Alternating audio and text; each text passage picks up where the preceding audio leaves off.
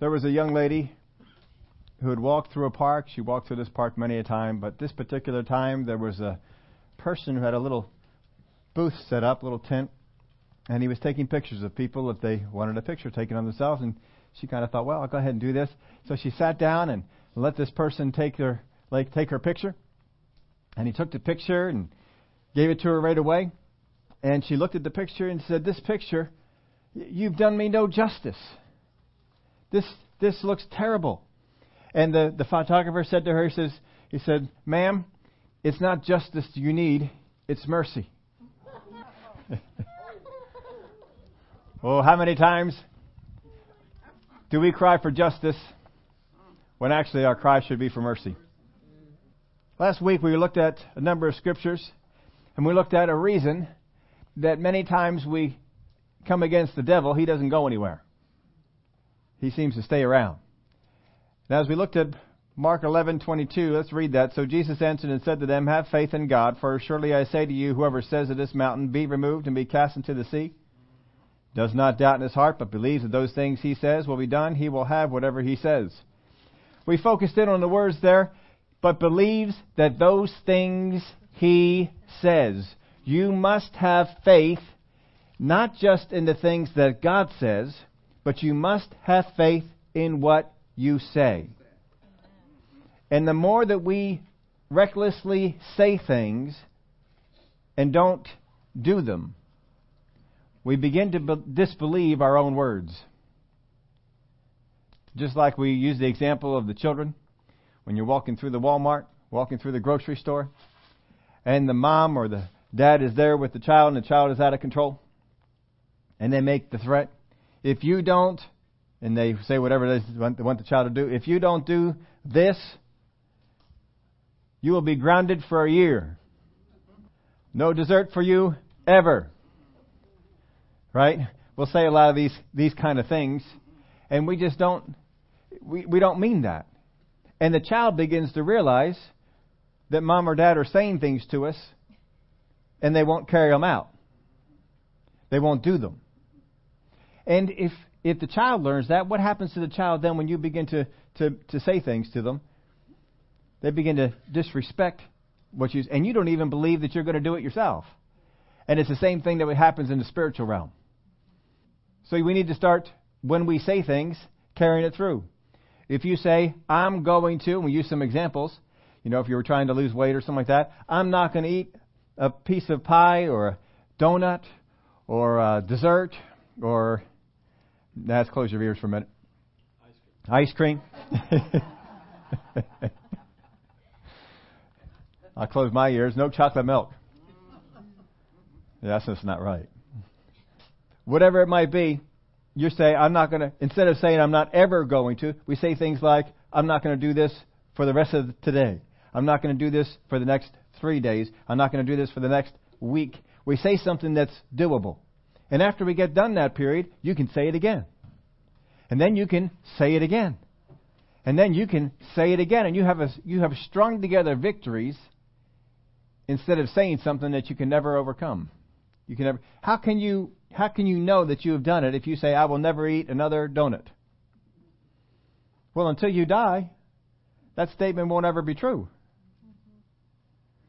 So we got to be careful with some of those things that we say, and put some time limits on it, and what you want to do. If you have a habit that you're trying to get rid of, don't declare, I'm not going to do it ever.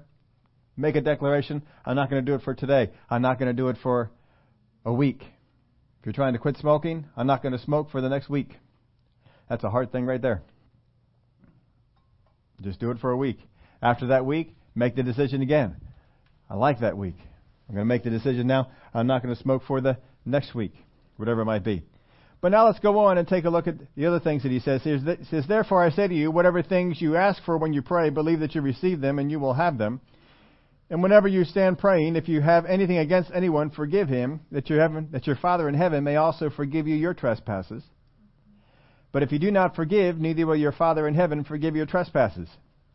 And we see that forgiveness is brought into his teaching here on prayer. One of the things that we would ask for, forgiveness is brought in. If Jesus is going to bring this in the very paragraph, in the very text context of what he's speaking, doesn't this have to do with us receiving things? Doesn't this have to do with us having the things that we say? Now let's take a look at the submission of Jesus here. In John chapter 5, verse 19, but Jesus said, I tell you the truth, the Son can do nothing alone. The Son does only what he sees the Father doing, because the Son does not, or does whatever the Father does. What's the Son do? Whatever the Father does.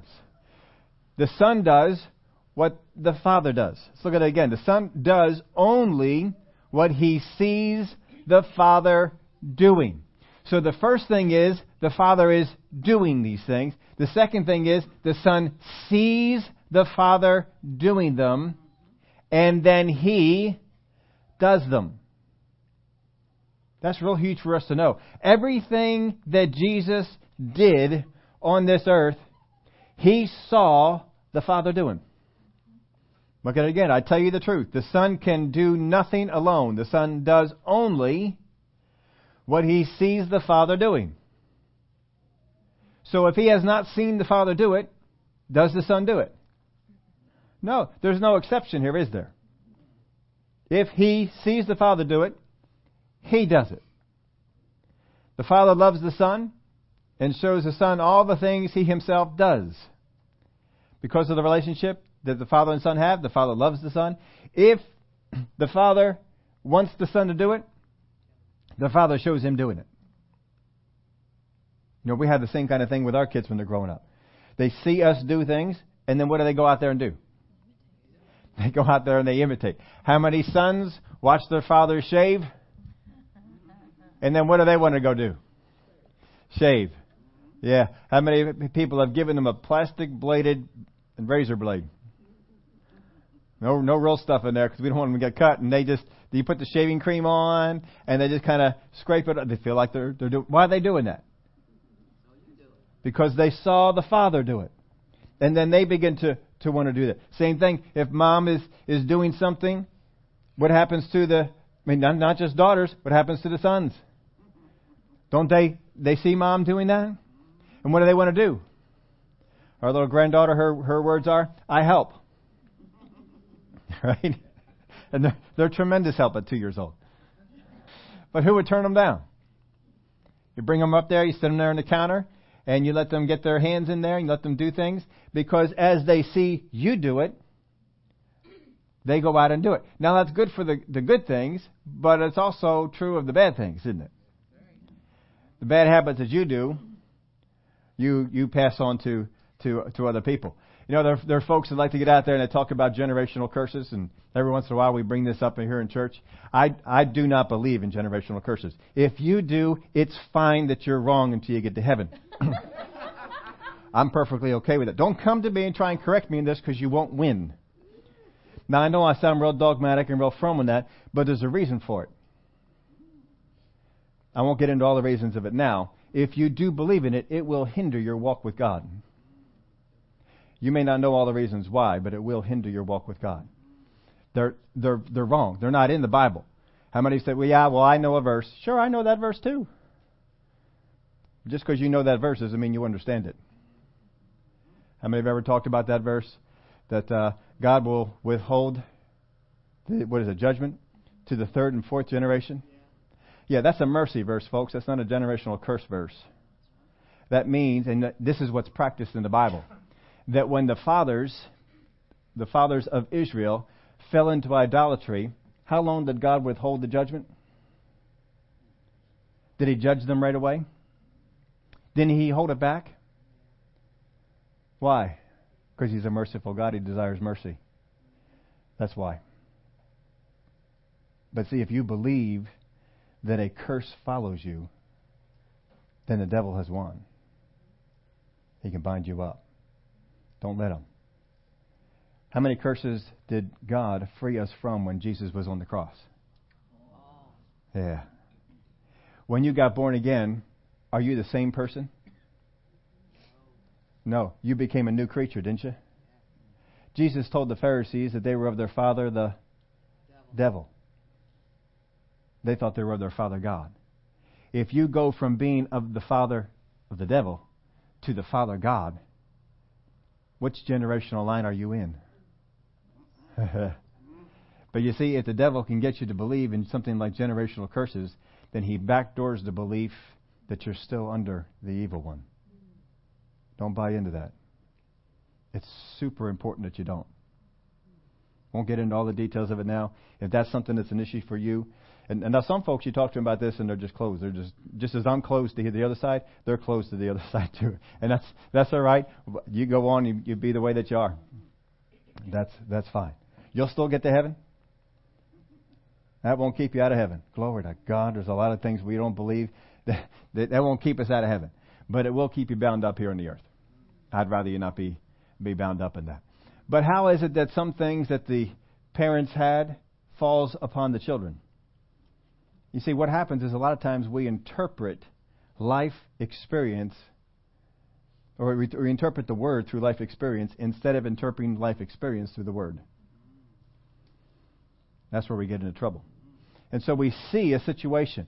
Well, their father had it, and their father had it, and they seem to have it. It must be passed down from generation. Well, a lot of times it's just passed down from generation because what we see, we do. And we carry on a lot of those same things. There was a story, I don't know if I related this to you sometime, but it was a great story. Brother Keith Moore told this story when we were listening. My wife and I were listening in the shop to him. Most of the time she's in the shop with me. I put Brother Keith on because of all the folks that I have on my podcast. He's my favorite. I thoroughly enjoy him. So we put him on there, and we were listening to his story. He was his grandfather died of a gunshot. Someone shot him, I think at age 21. And his father died of a gunshot at age 21. Now, this was passed on to him, and they constantly told him, you look so much like your father. You look so much like your grandfather.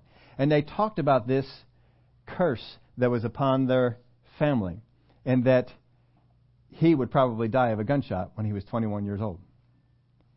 Well, he got hold of the word before too long. It wasn't before he got 21 anyway. He believed that most of the time he was growing up, but somewhere, I don't know, 16, 17, 18, somewhere in there, he got hold of the word that he was freed from this thing, and so he believed God that he was free, but he was driving a truck. Did I ever tell you this story? I didn't tell you this story? Oh, I should have.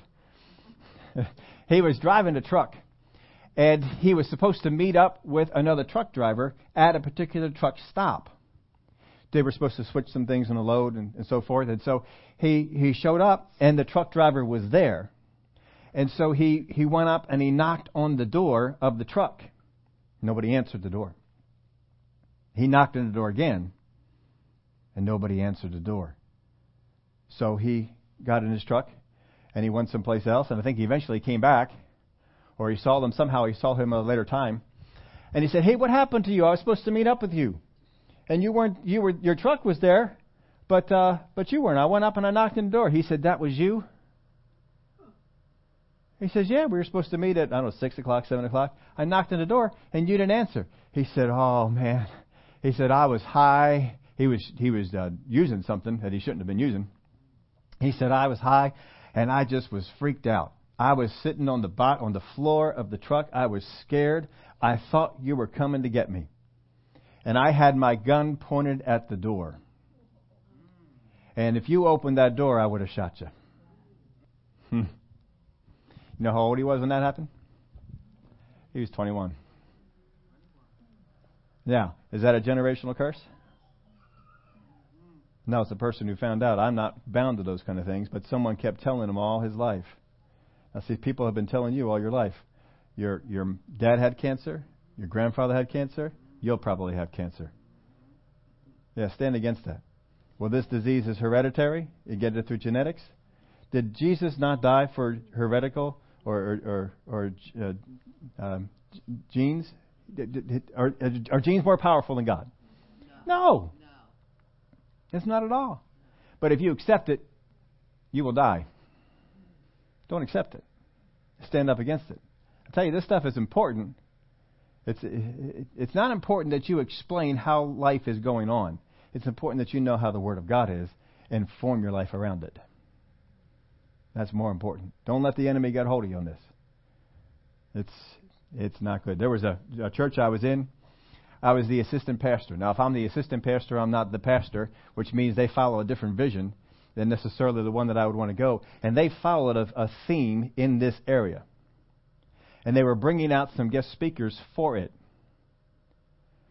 And one of the board members who swallowed this type of teaching hook, line, and sinker, everything, was really trying to push me. He says, you ought to really be out here for it. Now, as the assistant pastor, I wasn't there at all the special meetings because I was there at all the youth meetings. I was there at all the college meetings.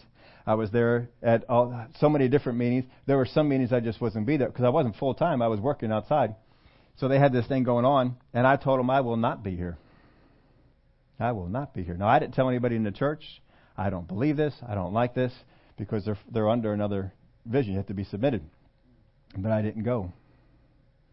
I made sure that I had other work to do, that I was out of town for the job that I had or whatever it was, but I didn't go to it, and that way it wasn't an issue. But there's a lot of folks who believe this stuff. You got to be careful because all it does is keep you in bondage.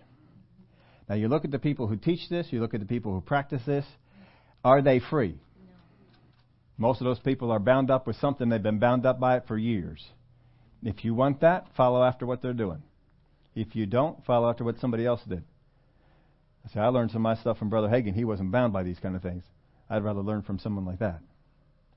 I'd rather learn from these people who got free of these things. But anyway, that's a whole nother issue. We're looking at this. Do the things that Jesus did. The people who teach this on generational curses and things like that, there is no example of it in the Word of God. There is no example of generational curses. What there is an example of is that people fell into sin and taught their sons and their daughters how to sin. And then those sons and daughters sinned. And every once in a while, someone would come along and break that cycle. But not too often. It was a hard cycle to break, but some people did break it. But here, he's given us another example, another thing to look at, and this is unforgiveness. You can pass this off to your kids. If you are a person who harbors bitterness, resentment, unforgiveness, you will teach your kids to do this. Because they will see you do it, and they will do it as well. You don't have to tell them to. They're just going to. But he said here, the Son does only what he sees the Father doing because the Son does whatever the Father does. So when he comes down here, and the way that he demonstrates forgiveness is the way he saw the Father do it. Right? What the problem comes in with the church and forgiveness is we have brought in another example. Jesus gave us the example of how the Father forgave. And Jesus forgave the same way that the Father did. How should you then forgive? The same way Jesus did. Because we saw Jesus, Jesus saw the Father. And Jesus does what the Father did, so we should do what Jesus did. But most Christians do not follow the pattern of forgiveness that Jesus has. They follow a different one, and some look at it as a higher pattern. It is not. If he doesn't do it, then he didn't see his Father do it. If he didn't see the Father do it, if Jesus isn't doing it, are we submitted if we do something outside? But the devil has sold us on a bill of goods, and we believe that unless we do it such and such a way, we are not in submission to God. And by trying to get us into submission to God, we fall out of submission and fall into submission to Him. And that will hinder your authority over the devil. So let's take a look at what he teaches here in these things. Well, we got another verse to get to before that. We see that Jesus does what the Father did. So take a look at some of these things he did. Jesus healed. So what did he see the Father do? He saw the Father heal. Jesus forgave. So what did he see the Father do? He saw the Father forgive. Jesus raised to life. So what did he see the Father do? Raised to life. Whatever Jesus did, he saw the Father do. Now look at this one in John chapter 12, verse 49. The things I taught were not from myself. The Father who sent me told me what to say and what to teach. And I know that eternal life comes from the Father's commands. So whatever I say is what the Father told me to say. What does Jesus say? Only what the Father says to say. Now, how many of you can stand there and say, I can't, but can you stand there and say that the only thing that has come out of our mouth is what the Father wants us to say? But when we do that, when we say things outside of that, are we not stepping outside of our area of submission? How many times have Christians said things like this? Well, I guess God is trying to teach me a lesson through sickness and disease.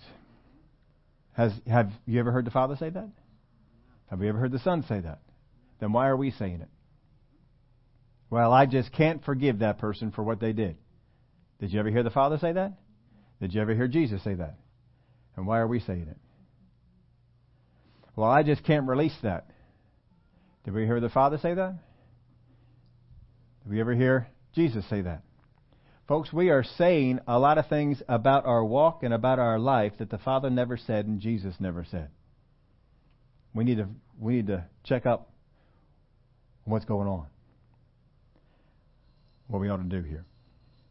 Proverbs 18:21. You know this verse of Scripture very well. Death and life are in the power of the tongue, and those who love it will eat its fruit. Death and life are in the power of the tongue. Now here's the thing you really got to get hold of this one. Have you ever been by someone who's a Christian, been a Christian for years, decades, 10, 20, 30, 40 years, served God in church every day of their life, but spoke things like, well, I just feel like I'm going to cancer's going to come upon me, then I'm going to die of this. They've said these things, and then they're on their deathbed, and good-meaning Christians have come along there, and they have tried to pray them out of that death. Folks, you can't do it. And if you do, you're not walking in the understanding of the Word of God. You cannot unlock someone from a bond they put themselves under. Now look at Jesus. Every time that Jesus had somebody who was under a bondage of a disease, blindness, deafness, whatever it might be, what does he always ask them? What do you want me to do for you? Why does he say that?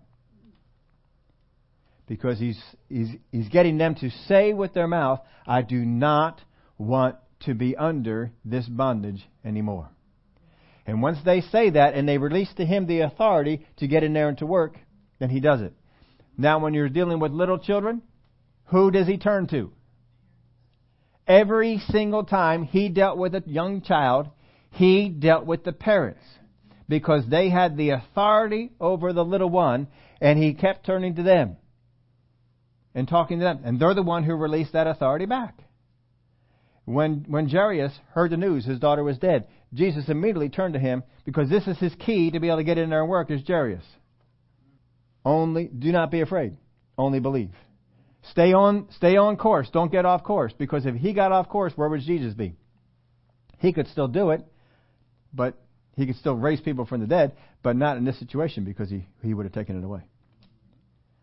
Now let's get over here to Matthew chapter 18, verse 15. Moreover, if your brother sins against you, go and tell him his fault between you and him alone. If he hears you, you have gained your brother. Now look at this.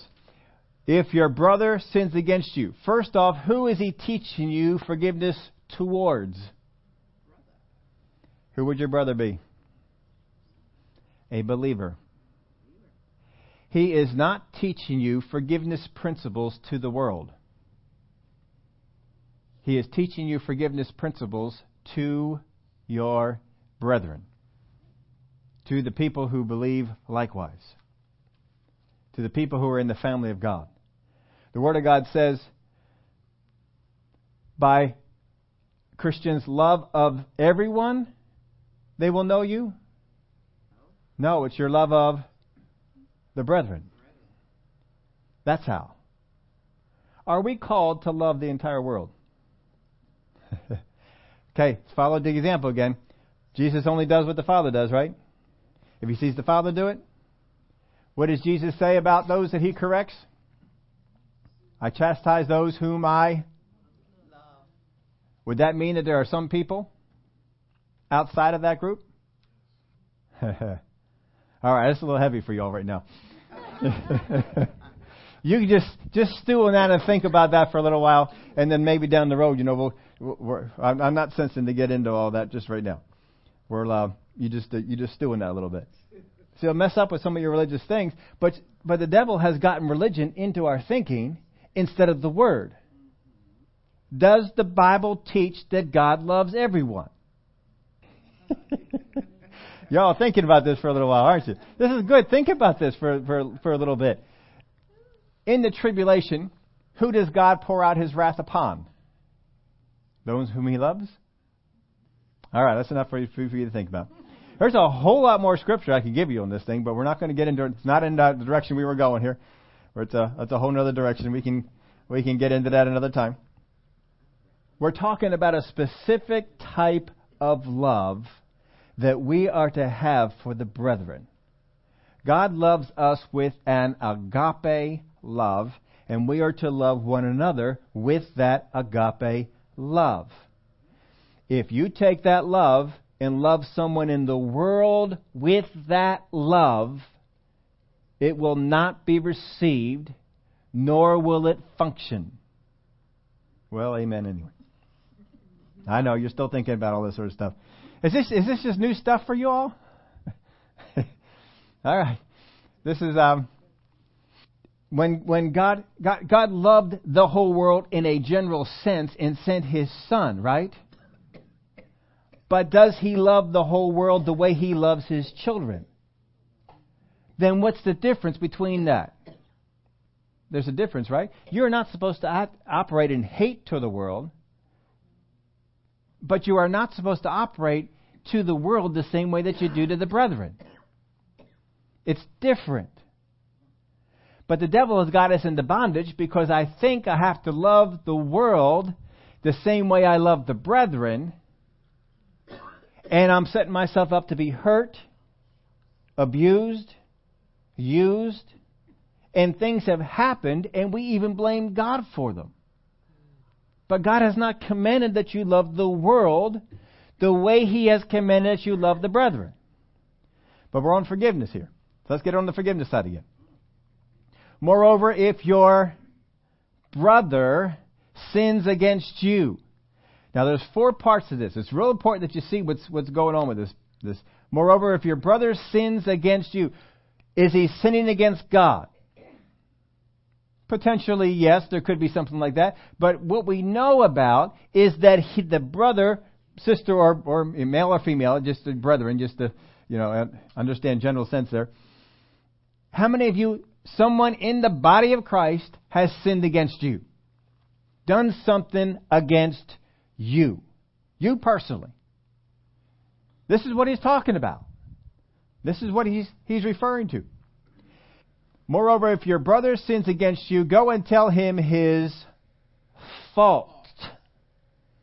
If you determine that your brother has a fault, do you not have to make a judgment?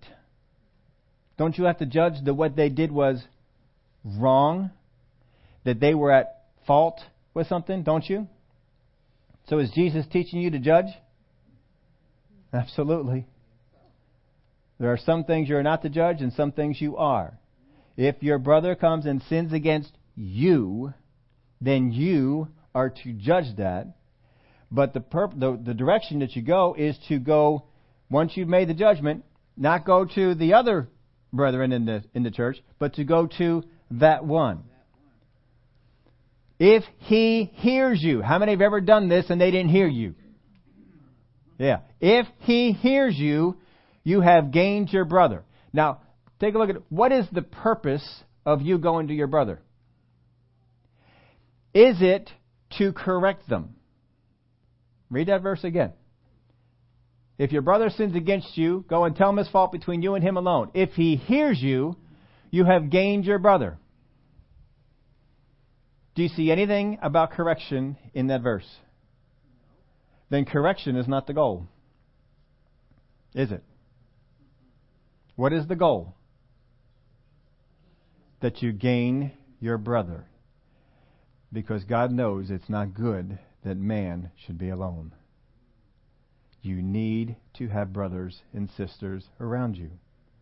Ones that you love and trust and care for. So, the purpose of this is that you would gain your brother. If your brother comes and sins against you, is not the relationship at risk? And so what he says is go and correct them. But the purpose, or go and tell them their fault. But the purpose is not correction, the purpose is to gain them.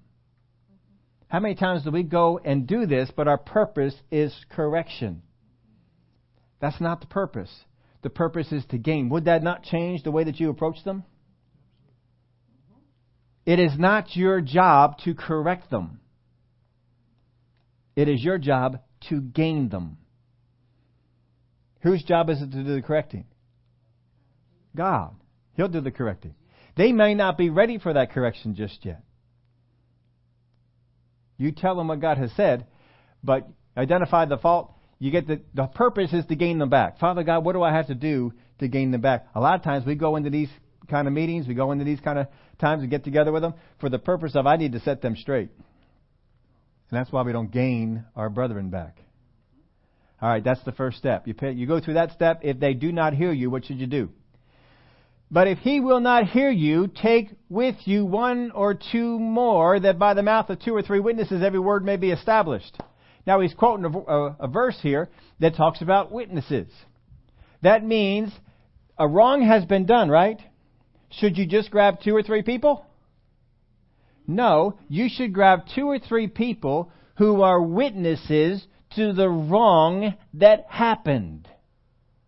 Not just bring two or three people that are uninvolved.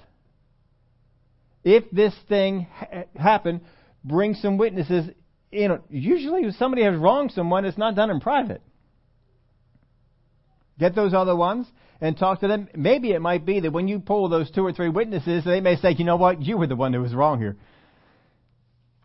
But whatever it might be, go and get 2 or 3 witnesses and then bring them all together. And the other ones can say, look, we saw that you did this. That wasn't right the way that you did it.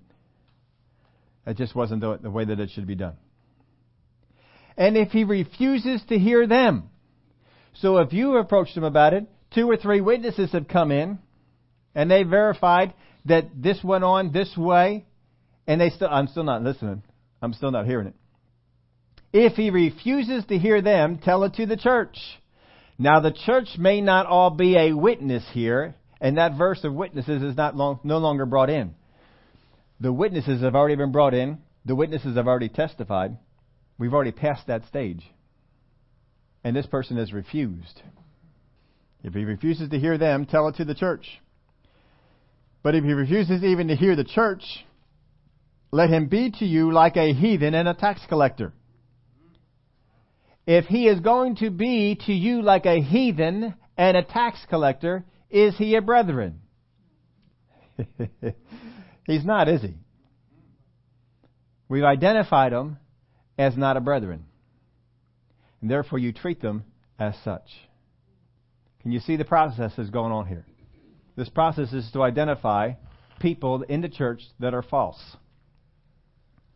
Because you as a believer, if you went through this procedure, could you make it to step 4? You'd turn around, wouldn't you? If somebody came to you and approached you with the purpose of gaining you, wouldn't that win most of you over? If they brought 2 or 3 people who witnessed the whole thing, and they just kept it between the 2, 3, 4 people that are there, if they just brought in those folks, and just, and they said, look, you did this. And as we said, Jesus indicates these 2 or 3 people that they are witnesses. So this is the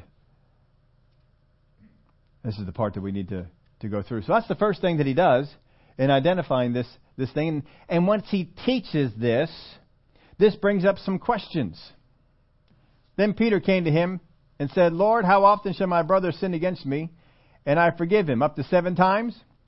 So Jesus brought up the idea here of sinning, someone coming and sin against you. And so Peter says, well, how often should I do that? How often should I forgive them? If they have sinned against me, and I've approached them and they say, I'm sorry, I didn't realize I did that, forgive me. And then they do it again. And then they do it again. And then they do it again. And then they do it again. So Peter said, how often shall I do that? Shall I do it 7 times? Now, can you think of anybody in the body of Christ that you have done this procedure for 7 times? So he's going out on a limb here. Shall I do this up to 7 times? And Jesus says, I do not say to you up to 7 times, but up to 70 times 7. Let's flip this around. Jesus doesn't do except what he sees the Father do. Has the Father done this to brethren who have sinned against him? Did Jesus do this to brethren who sinned against him? Is there a limit on how many times we can go to the Father, we can go to Jesus and say, forgive me, I have sinned against you? No. We don't expect there to be a limit, right? As he does, so should we do. So Jesus says, I do not say to you up to 7 times, but up to 70 times 7. Just keep going. Now we may be saying this, I don't know, if somebody sinned against me that many times, I don't know if I have the capacity to forgive them that many times. Is God in you? Does God do this? Yes. If God is in you, and this is what God does, then guess what, folks? You have the capacity to do it. But not if you keep going around telling yourself you don't. Therefore, the kingdom of heaven is like a certain king who went to settle accounts with his servants. This is the context for all this. And when he had begun to settle accounts, one was brought to him who owed him 10,000 talents. By today's standards, it's millions of dollars. It's an insurmountable debt. But as he was not able to pay, his master commanded that he be sold with his wife and children and all that he had, and that payment be made. Now this tells us a couple of things here. First off, he is not limiting this to the Jewish law. He is talking about this being done in the world system. Because under Jewish law, you could not sell the wife. I don't think you could even sell the kids, but I know you couldn't sell the wife. Maybe you could sell the kids. There was a limit on what you could do. But in the world, there wasn't. You could sell everybody. For that was done. Let's see.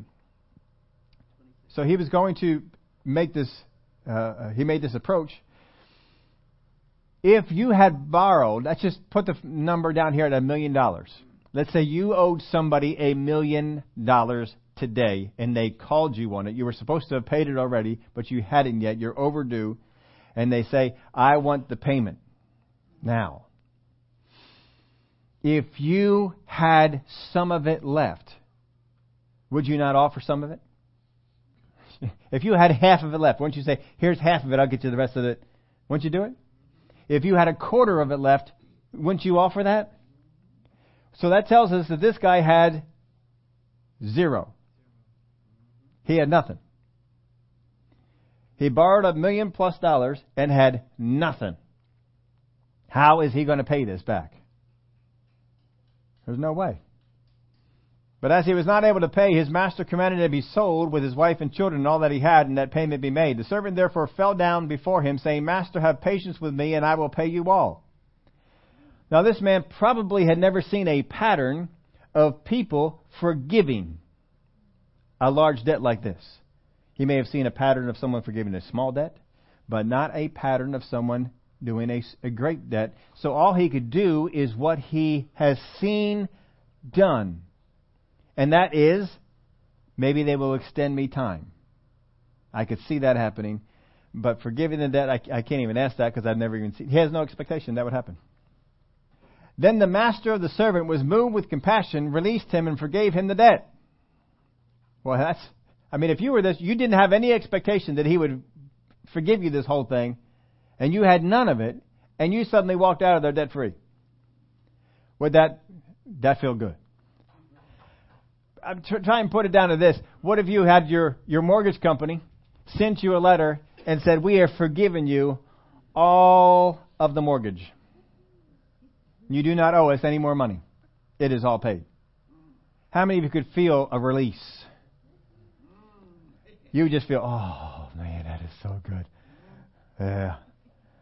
For most of us, we would become probably more generous than we had before.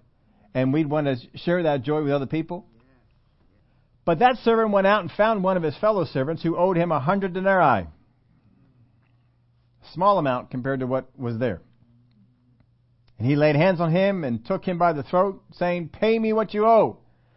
So his fellow servant fell down at his feet and begged him, saying, have patience with me and I will pay you all. Same thing he said to the other one. That didn't ring a bell with him. And he would not, but went and threw him into prison till he should pay the debt. Interesting that this man who owed so much money had loaned some money to other people. And this person couldn't pay him back. But as soon as he left the presence of the master who forgave him the multi-million-dollar debt, he found someone. If you find someone, are you not looking? If you stumble upon someone, that's different. But he didn't say that. But that servant went out and found one of his fellow servants who owed him 100 denarii. He went looking for him. That's when you find something. Pay me what you owe me. So his fellow servant fell down at his feet and begged him, saying, have patience with me and I will pay you all. And he would not, but went and threw him in prison till he should pay the debt. So when his fellow servants saw that what had been done, they were very grieved and came and told their master all that had been done. Well, if you just saw this guy got forgiven a huge debt and he went out and did this to someone else, you might be a little grieved too. Then his master, after he had called him, said to him, you wicked servant, I forgave you all that debt because you begged me. Should you not also have had compassion on your fellow servant, just as I had pity on you? And his master was angry and delivered him to the torturers until he should pay all that was due him. Now notice this. He says, you wicked servant. He did not call him a wicked servant when he owed him the multi-million-dollar debt. He called him wicked when he would not forgive someone a smaller debt. Most of the time, folks, we have seen ourselves before the Father as wicked because of the sin that we have. But in truth, folks, you are not wicked until you refuse to forgive the same way you have been forgiven. Remember, this is a parable. Jesus chose every word and every aspect of this story. And he tailored it to teach what he wanted to teach. The master does not call him wicked when he didn't pay. He called him wicked when he wouldn't follow his pattern. Look at what he talks to him about. Should you not have had compassion on your fellow servant, just as I had pity on you? Should you not have had compassion on your fellow servant in the same way? In other words, why aren't you following the same pattern I demonstrated for you? If I showed it to you, you could do it. The Father showed the pattern. Jesus followed the pattern. Jesus showed us the pattern, which means we can follow the pattern, because it's been demonstrated, it's been shown, it's been done to us. Because it has been done to us, we can do it to others. And what he's telling us is, what the Master has forgiven us is huge. What we need to forgive others is small. Remember, he started this out. If your brother sins against you. So because the first servant was forgiven, he should have been moved to continue. Follow that pattern. Now, we've already gave you this part. He's called wicked, not when he stood in debt, but when he stood as unforgiving. You being in debt to God didn't make you wicked. You being unforgiving does. Now, I put this in your note here, in your outline. The servant would never have been able to forgive more debt than was already forgiven him. How much debt have we been forgiven? Great, insurmountable, more than we could ever come up with. Therefore, I can forgive as much as people do against me because of what has been forgiven already. Can you see that? How important forgiveness is. Brother Hagin used to teach us this all the time. He said all the time that Jesus ever taught about hindrances in prayer, he only talked about one thing: unforgiveness. All the times that Jesus taught on prayer, he only taught one thing that was a hindrance to prayer: unforgiveness. When you stand praying, forgive, that your prayers may not be hindered. It's important, folks. We got to get a hold of this, because we lose standing in our realm of authority when we do not forgive. Now, did the first servant who was forgiven, did he approach the second in a way that would gain his brother? No, he approached him in a way that he would gain the debt. See the difference with that? Now, is Jesus satisfied by the number of times we forgive?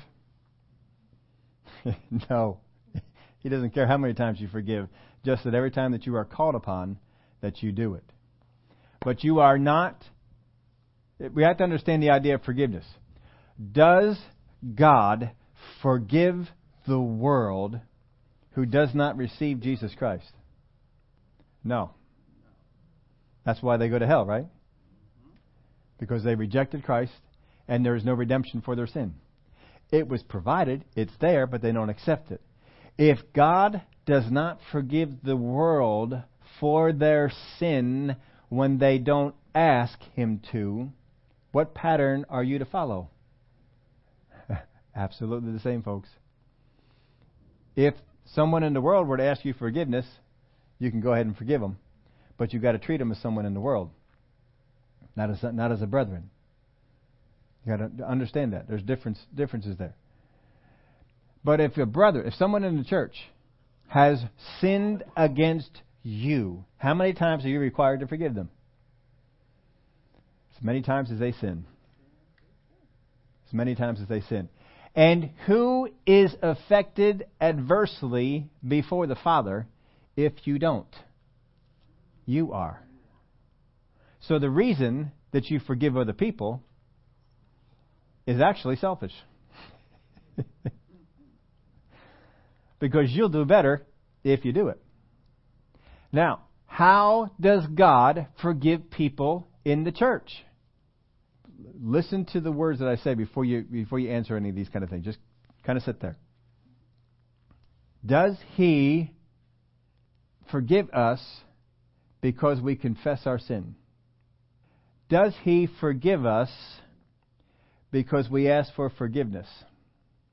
Or does He forgive us because we repent? Ha. All right, I see there's a difference, isn't there? Is there not a difference between asking for forgiveness and repenting? There's a difference in that, right? Repent means to turn and I'm not going to do that. Even if we do it again, repentance is still, no, I will not do that. Repentance is what the Father looks for. The Pharisees confessed all the time. Did it help them? No, because they didn't repent. So when a believer comes to you, what should you look for? Repentance. If a believer comes and repents, what should you do? Forgive them. That's what we do. We forgive them. You don't need to ask. It doesn't matter whether you feel like it or not. You forgive them. Because they repent. If they come and they sarcastically ask you, well, I guess you'll have to forgive me before. Would they approach God that way? What pattern do I follow? God's pattern. I got to know His pattern. What He required is what I should require. If I do not require what God requires, I'm not following His pattern. And I'm not in submission to God. I've submitted to something else. Well, it's so anyway. That's what we need to do. Now, here's the thing. Forgiveness for us a lot of times means something different. We've talked about this a few times. Forgiveness does not mean reinstating to a place of trust. Does God trust us after He forgives us? You're afraid to answer that one, aren't you? Yeah. All right. Look at it this way. When He gives the parable of the talent, He gives different amounts to each one, right? Why does He give 1 10, 1 5, and 1 1? Because the one with 10 showed himself to be more trustworthy. They're all forgiven. But trust is earned. Why does God give certain gifts and certain revelations and certain understanding of the Word of God to some people and not all? There's a trust factor that's there. Does God trust everyone in the church? No, but He loves them. All right, look at it this way. You got a little one wandering around the house, whether it's your son or daughter, granddaughter, grandson, anything like that, 2 years old. And you have a very valuable but breakable item in the home. Do you trust your 2-year-old with the breakable item? Do you love that one? Do you trust them with the breakable item? Why? I thought you loved them. Have you ever had someone in the family who, when they were 2, broke something that was very near and dear to you? When they're 25, do you still hold that against them? Why? You love them more now? No. They've earned a level of trust. Trust is earned. Forgiveness is given. But the enemy has corrupted the teaching so that we think trust and forgiveness are hand in hand. And he simply says to you, you don't trust them, therefore you haven't forgiven them. He's getting you to follow a different pattern. But the pattern of God is He forgives all who asks. But those in the family are not all trusted to the same degree. They've shown some things. Well, we could really spend some time on that. You can look at Jesus. When Jesus got to the point of the cross, God could trust Him with accomplishing. That was a big thing to trust Him with. Abraham was trusted with the child of promise. But didn't he have to do some things? Didn't he have to get to a place? And finally he was able to be trusted with this? Do not get into condemnation because you don't trust a brother or sister because of the sin they did against you. But you can forgive them. But give them a way back. Would God give you a way back? Then you should give them a way back. Let them be able to build that trust up again. Let them be able to come back and to do some things. Now, how do you know if you've forgiven them? Trust is not the measure. Do you have bitter thoughts? You see, whether or not a brother or sister asks you for forgiveness, we must guard against bitterness. I'm not talking about anger. I'm talking about bitterness. Have you ever been angry at what a brother or sister did to someone else in the body of Christ? Yeah, join the club. Paul got angry. Jesus got angry. Jesus got mad and started throwing tables around. Whipping people. I mean, look how Paul prayed for people who were in the church. I prayed that bodies be given over to destruction. That's a good prayer, huh? we followed the wrong pattern, folks. We've adopted the wrong pattern. The pattern is the one God displayed. If God doesn't do it, He doesn't expect us to. If God doesn't expect us to do it, but we're feeling that expectation, where did it come from?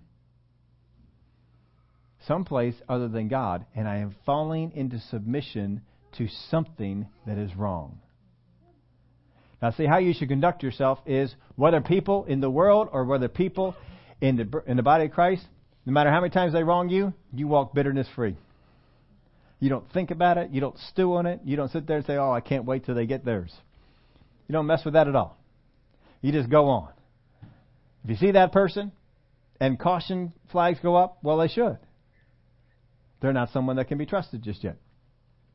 If they come to you and say, Brother Steve, I sinned against you. I didn't realize it, but I realize it now, and I'm sorry. Well, I've already guarded against bitterness, so forgiveness is easy.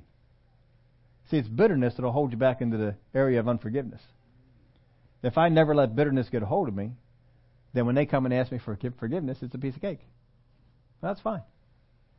Now we can start working on rebuilding that trust. If such a direction is a place to go. But just don't be bitter. Don't sit there and stew on it. Don't sit there and relive those things. Let them go. It's in the past. It's done. Now put this in your outline there for you. Forgive based on, first off, the pattern, how the Master forgave us, the principle, my actions impact me, and the purpose, which is to gain your brother. To gain your brother. Jesus taught that first thing, there was a principle that is there. No matter how many times your brother comes and sins against you, forgive him. Just be that way. Just forgive him. We got to follow that principle that's there. He gave us 4 steps to go. If that person gets through all 4 steps, they are not a brethren. They're not a believer. And treat them as a heathen. Now, that doesn't mean that you scoff at them, that you kick them, that you say nasty things about them. Is that how you treat the heathen? How do we treat the heathen? We intercede for them as lost people, the day we get born again. So treat them as that. Don't get angry. I mean, He's not giving you an open door to go be angry and bitter and nasty and so forth. Treat them like you do the heathen. How do you do the heathen? Well, Father, they don't know what they're doing. Father, I pray that they come into a saving knowledge of Jesus Christ. I pray for laborers to come into their path that they can hear and they receive from. But you've got to follow after the pattern that God has given us to follow, not another. When we follow after another, we change whom we are submitted to, and we become submitted to another. God's pattern of forgiveness, He's demonstrated. Jesus saw it. Jesus brought it down here, and He demonstrated it for us. What He saw the Father do, He did. And we are to follow the exact same thing. So just keep thinking, how did Jesus forgive? How did He treat the Pharisees, the Sadducees? Are there people in my life that I should treat the same way? More than likely. We got this idea that, well, Christians, we all need to be sweet and nice and always kind and just always smiling and just always saying nice things. Did Jesus always say nice things? Was Jesus always kind? Wasn't He stern sometimes? Wasn't He even harsh? Follow His pattern. Because there is not a single thing that Jesus said or did that He did not see the Father do and say. Not a single thing. That's why we study Him. That's why we read the Gospels. That's why we look to these things. He is the pattern I need to follow. You get your life free of unforgiveness, bitterness. Oh, I'll tell you what, it'll help you out. You can be bitter, get bitterness out of your life. Sickness and disease will go. Because where bitterness is, it can flourish. There's just physiological things that people have said. Folks that are angry and bitter all the time, that their body is different. And things can survive inside that body. They can't survive inside other people's bodies that are happy and joyful and smiling and at peace. And they just can't survive there. Because that's the way God made it. Follow the pattern. Stay in submission to God. Don't fall into submission to something else. If you don't see Jesus doing it, saying it, then maybe you shouldn't either. If you see Jesus doing it and saying it, then maybe there's some people in your life you need to do and say some of those things too. And not just the nice things Jesus did. You all have some people in your life you should be a whole lot more stern with than you are. But you see, you feel differently towards them because they're so-and-so and because I love them, because I care for them.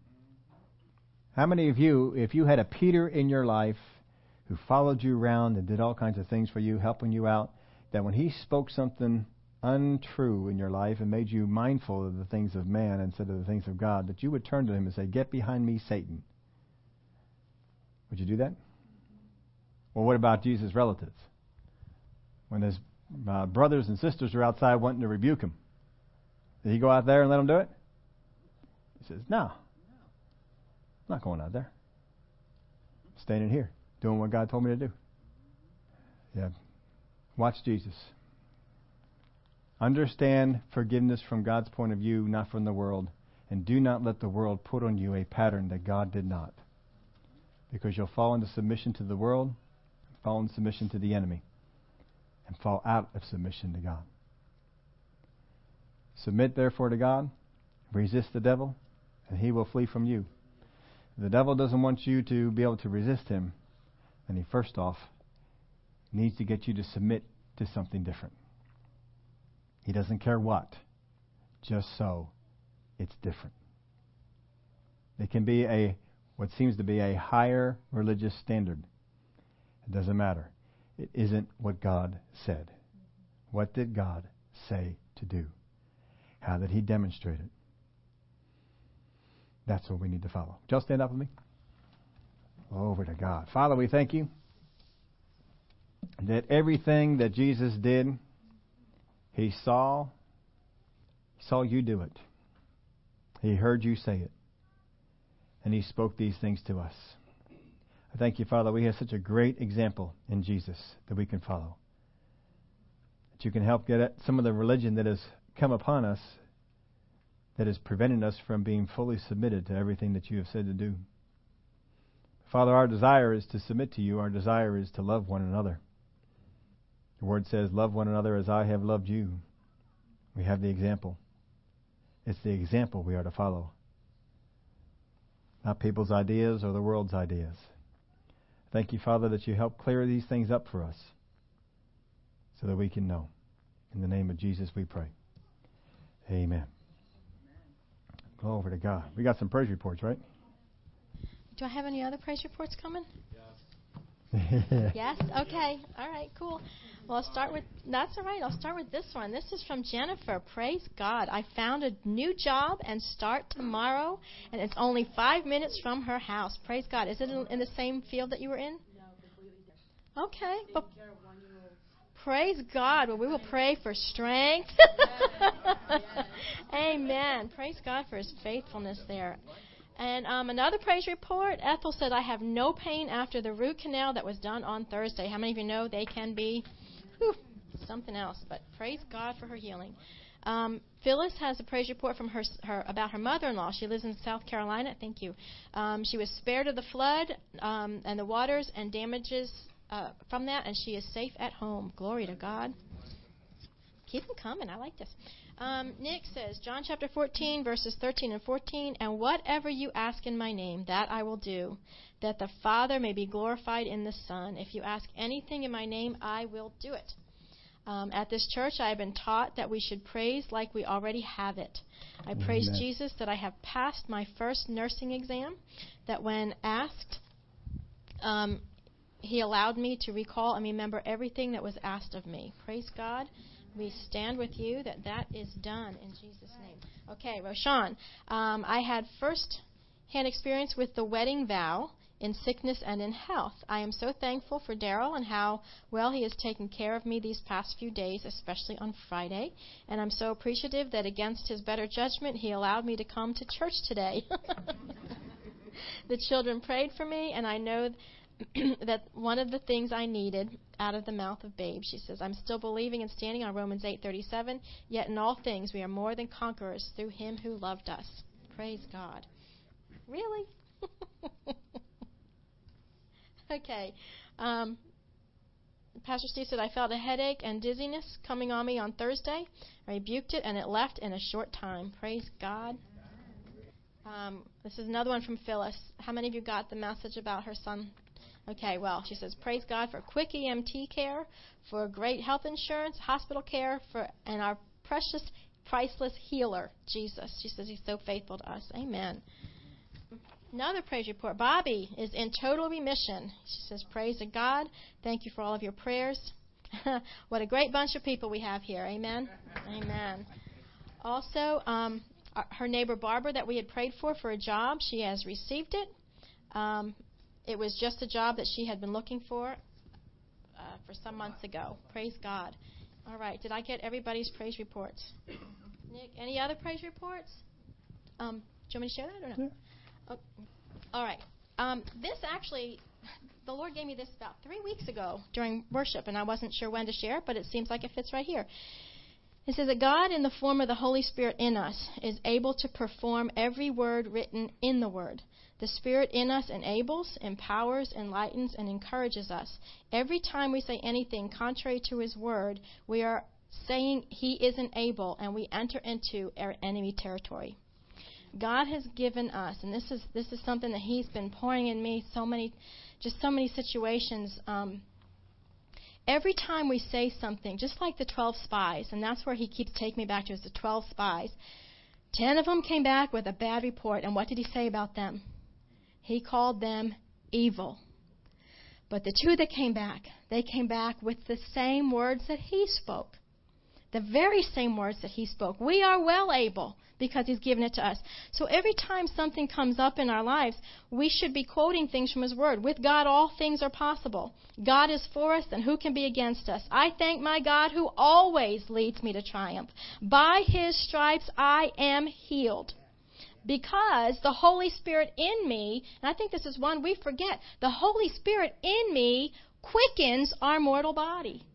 Amen. Mm-hmm. He's in there to do a job. And part of that is to quicken our mortal bodies. It says, the thief comes to steal and to kill and destroy, but I have come to bring you life, and that life more abundantly. How many times, like Pastor said, we need to get more, and I hate to use the word stern, but in a sense it's stern. We need to get more stern with one another and remind ourselves it's for our benefit. It's for our benefit that we remind ourselves that the things that come out of our mouths, guess what? They are power. And they are life. What does that mean? It means that they can cause things to happen around us. So if we're speaking negative, oh, my body this, oh, my body that, oh, my, and it's not yours unless you receive it. So if the enemy tries to put something on you, what do? No, the Word of God says, and you put him on the run. Brother Keith, I just love how he teaches. He was talking about this, how the enemy always says, what are you going to do? What are you going to do? What are you going to do? What are you going to do? As if it's up to you anyway. But it is in a sense, but what are you going to do? He says instead, remind the enemy, what are you going to do? You know, the end of the story's already been written. You're going to be cast in the lake of fire, bound up, but so what are you going to do? You know, my story's already been written. I'm in the Lamb's Book of Life. Glory to God. I'm headed that way. So what are you going to do? If God be for us, who can be against us? Start speaking the Word of God. There's more that He shared with me about that with regards to speaking. The more we speak the Word of God, the more effect it has on our minds, the more effect it has on our faith, on our spirit. The more we speak it, the more it will come to pass in our lives. We have to stop agreeing with the enemy. We have to get out of that territory of darkness and walk in the light. Amen? We serve a good God. Amen.